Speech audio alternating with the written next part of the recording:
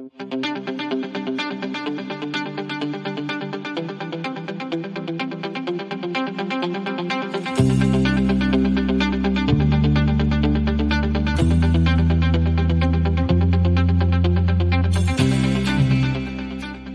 and welcome to another live episode of the Energy Detox, a petroleum-based blend of leadership conversations guaranteed to help you tap into the same resources fueling today's most successful and sustainable leaders.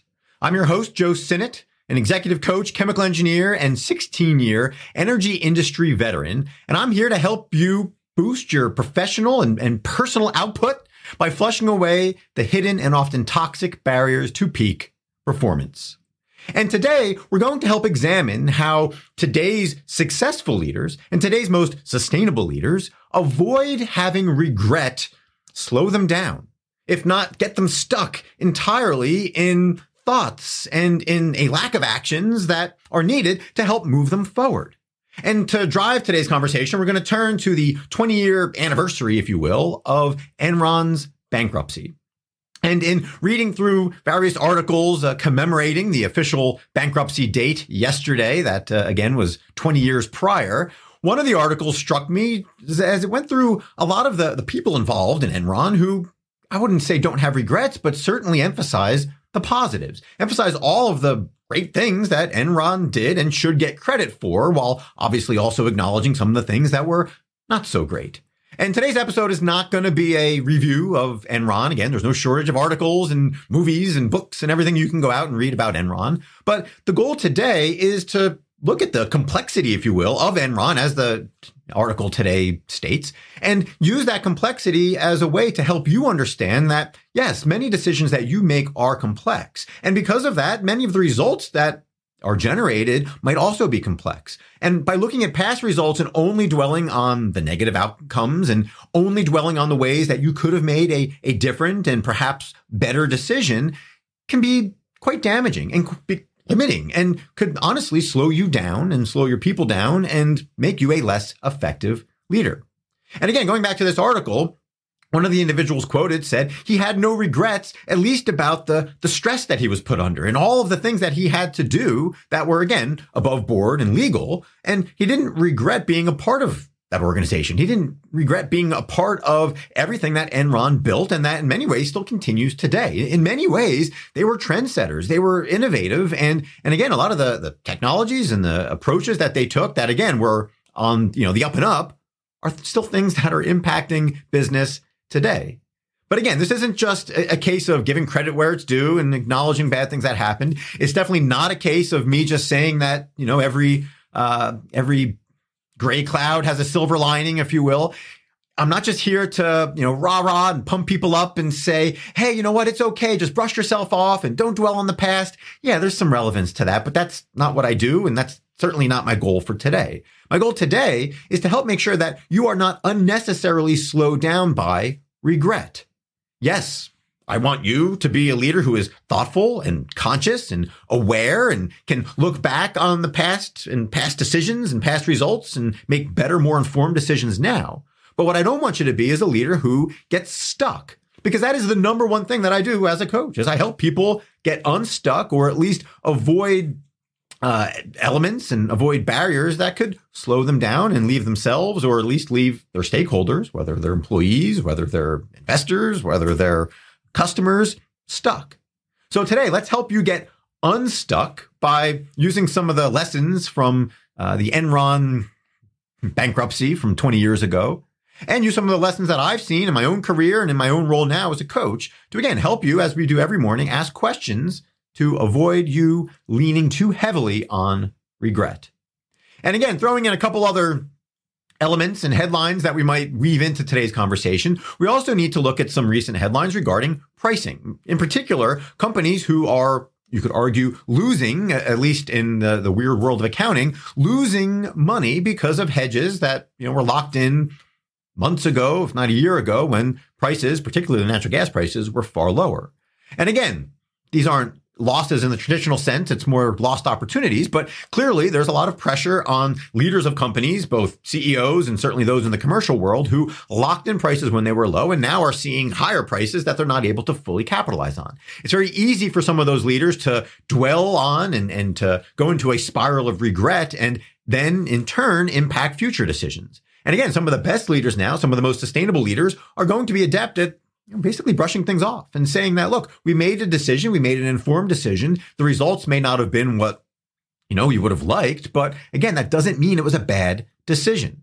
And this is a topic that we talk about often on the Energy Detox, and it's certainly one that I engage with many people on a one-on-one basis. But it is a topic that bears repeating, that the results don't always speak to the quality of the decision. So that's another outcome today, not just focusing on avoiding regret and regret-driven decisions, if you will, but also remembering that sometimes a good decision can lead to bad results. So with all of that, let's jump into the first question today so that I don't regret rambling on for too long and eliminating any hopes that you are still listening here 5 or 6 minutes in. And that first question today is, in what ways are you unwittingly building a strategy upon a foundation of regret? In what ways are you going into future decisions, and certainly from a much bigger standpoint, in what ways are you building an entire strategy for yourself, for your company, and even in your personal life, for your family, that is based on fear? That is based on this idea that, look, in the past, you've made some decisions that weren't 100%, or people around you have made some decisions that weren't 100%. And that is one of the primary drivers in how you construct your strategy and how you're leading your life. Because again, going back to the quote that headlines today's episode, regret is a horrible way to build a foundation, right? You can't build upon it. The author of the quote here that said regret is an appalling waste of energy. Well, she goes on to say that regret is also something that you can't build upon. It is about as shaky of a foundation as you can get, right? The converse to that we'll talk about here in a couple minutes is, of course, focusing on the long term. What is your ultimate goal? And then working backwards, not starting from a place of, I don't want to make a bad decision. And if that's where your head is at when you begin a process, when you begin some sort of strategic exercise, when you begin putting together a business plan or a marketing plan or whatever the case might be, well, every step from that point forward is going to be mired in this rut of regret that is going to tinge basically every decision that is made from that point forward. So the first question that you should be asking on a regular basis, and certainly today, is, are you unwittingly building a strategy? Or, again, let's bring it back to just today. Are you unwittingly setting out your agenda and your mindset for today that's based on regret? That's based on a desire to not make the wrong decisions, to not take the wrong path to work this morning and get stuck in traffic, to not take the wrong approach to a coffee that you're having with a potential customer, to not take the wrong approach to a meeting that you're having with an employee who is having some issues, to take the wrong approach. Are you afraid of regretting your performance in a potential job interview? Whatever the case might be, it is so common and it's so natural for people to get into this mindset without, realizing all of the damage that can be caused. And again, let's go back to the headline, the banner, if you will, that's driving today's conversation. And that is, of course, this idea that Enron didn't build a business based on regrets. And again, maybe that was to their detriment, because again, obviously those who regret being in prison for, I think, a dozen years, like Mr. Skilling there, and those who obviously suffered a worse fate, Mr. Lay there, clearly, I think there's some regrets there. But the reality is, Enron, in many ways, was built on vision, based on some bigger purpose, based on innovation, based on some new way of doing things, which has benefits. And they were able to move forward and help other people move forward and move technology forward because of that vision. And again, we can't ignore the downside of things, but we need to acknowledge that a business built on long-term focus and positivity and a desire to function properly and grow and develop new technologies, it's probably going to do all right, so long as it's being done in a legal and non-fraudulent manner. Which all brings us to the second question.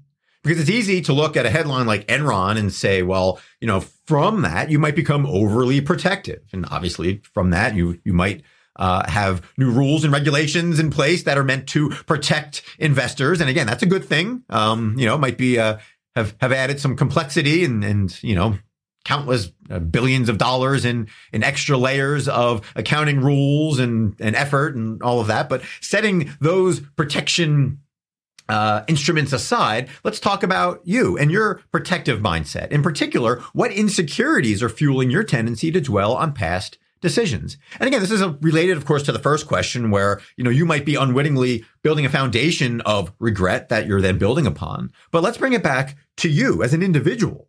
What are the insecurities that could be revealed in your tendency to think about bad decisions that you've made?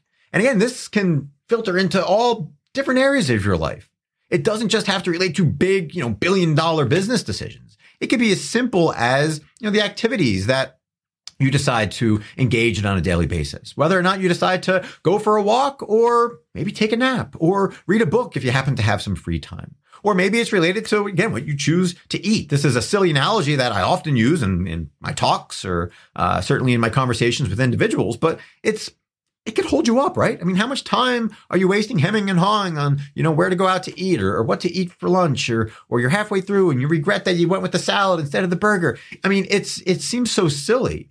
But if you have in this mind this tendency that, you're always making wrong decisions, you're always choosing the wrong thing on the menu, you're always helping other people choose the wrong thing, people are asking you for opinions and it always turns out to be wrong. If that's the mindset that you constantly get into, there's going to be some insecurities there. And in many cases, even the most confident leaders, at least outwardly, are often wrestling with these insecurities. And it's when those insecurities bubble out and when they infect the interactions that they have with individuals, or when it infects the decisions that they make regarding corporate strategy, you're asking for trouble. So again, ask yourself, what insecurities are fueling your tendency to dwell on the past, whether you realize it or not? And the final question today is, how can you help others reduce regret and make stronger, faster, and more confident decisions? So it's one thing to talk about your own insecurities, and it's one thing to talk about your own tendency to maybe be overprotective and overly fearful of the downside of your decisions instead of focusing, of course, on the upside and your ultimate goals. But the bigger question for you as a leader, of course, is how are you impacting other people's ability to make clear, conscious, effective, and timely decisions?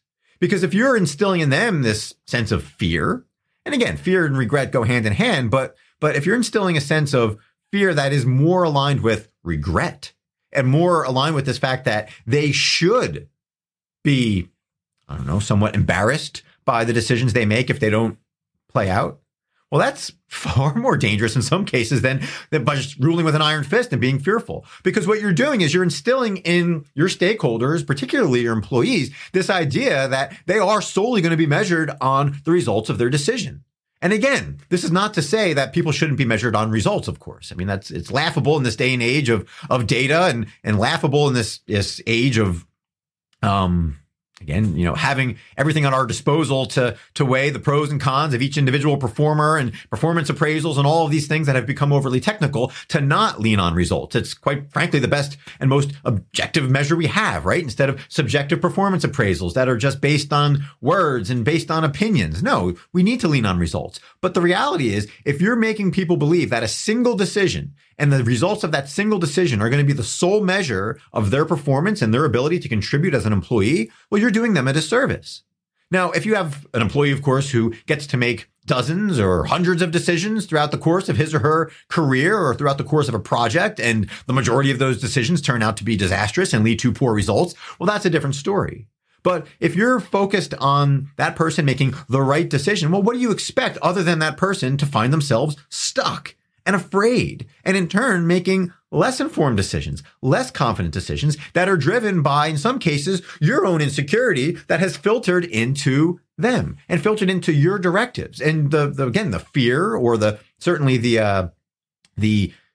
directive to avoid potentially regretful decisions and regretful outcomes. What the heck is that going to do to your company? What you want in many ways is what Enron had, not the fraudulent piece, not the desire for their leaders to gamble, if you will, and kind of push the limits and try to maybe monetize things a little bit sooner and in a way that wasn't quite, again, on the up and up. But let's channel and let's give credit where it's due for the leaders of Enron who pushed their employees to make decisions, to move forward, to give them, quite frankly, lots of autonomy, as this article points out, to do great things and to be innovative and to, again, produce things that are still in existence today. And so, again, coming back to you and coming back to your ability to move forward, to avoid getting stuck and to help others continue to move forward without the tendency to get stuck. I encourage you today to catch yourself when you're making a decision that is based on regret.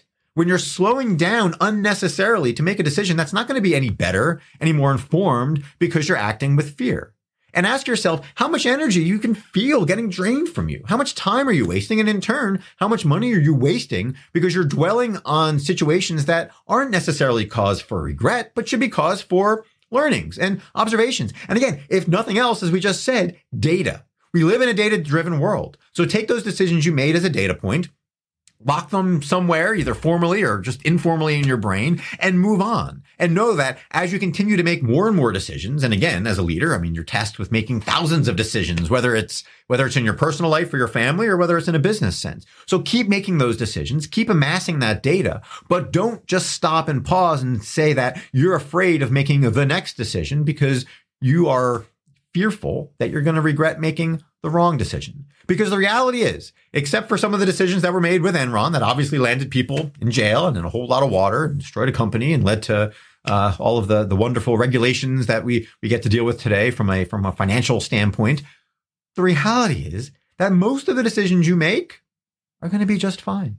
And there is going to be a silver lining. And even though, again, I'm not here to pump you up and be overly positive and artificially optimistic, the reality is that very few, quote, bad decisions don't have some upside, don't give you and their stakeholders the option to move forward. Even multi-billion-dollar decisions regarding poor hedges, which a lot of people jumped on, right? A lot of people jumped on natural gas companies who made decisions based on hedges when gas prices were much lower than they are today. And they jumped on the fact that, yes, they're, quote, missing out on the opportunity to take advantage of higher prices. They've missed out on billions and billions of dollars of potential revenue. But the reality is those decisions had a silver lining. It did give them some certainty. It allowed them to have some stability and some vision over, the prior 12 months or so that obviously had no shortage of volatility and uncertainty. And again, it's going to be impossible to say whether or not those, that stability and that certainty actually translates into billions of dollars of value. But when you look at the upside of those decisions that maybe didn't pan out again because prices,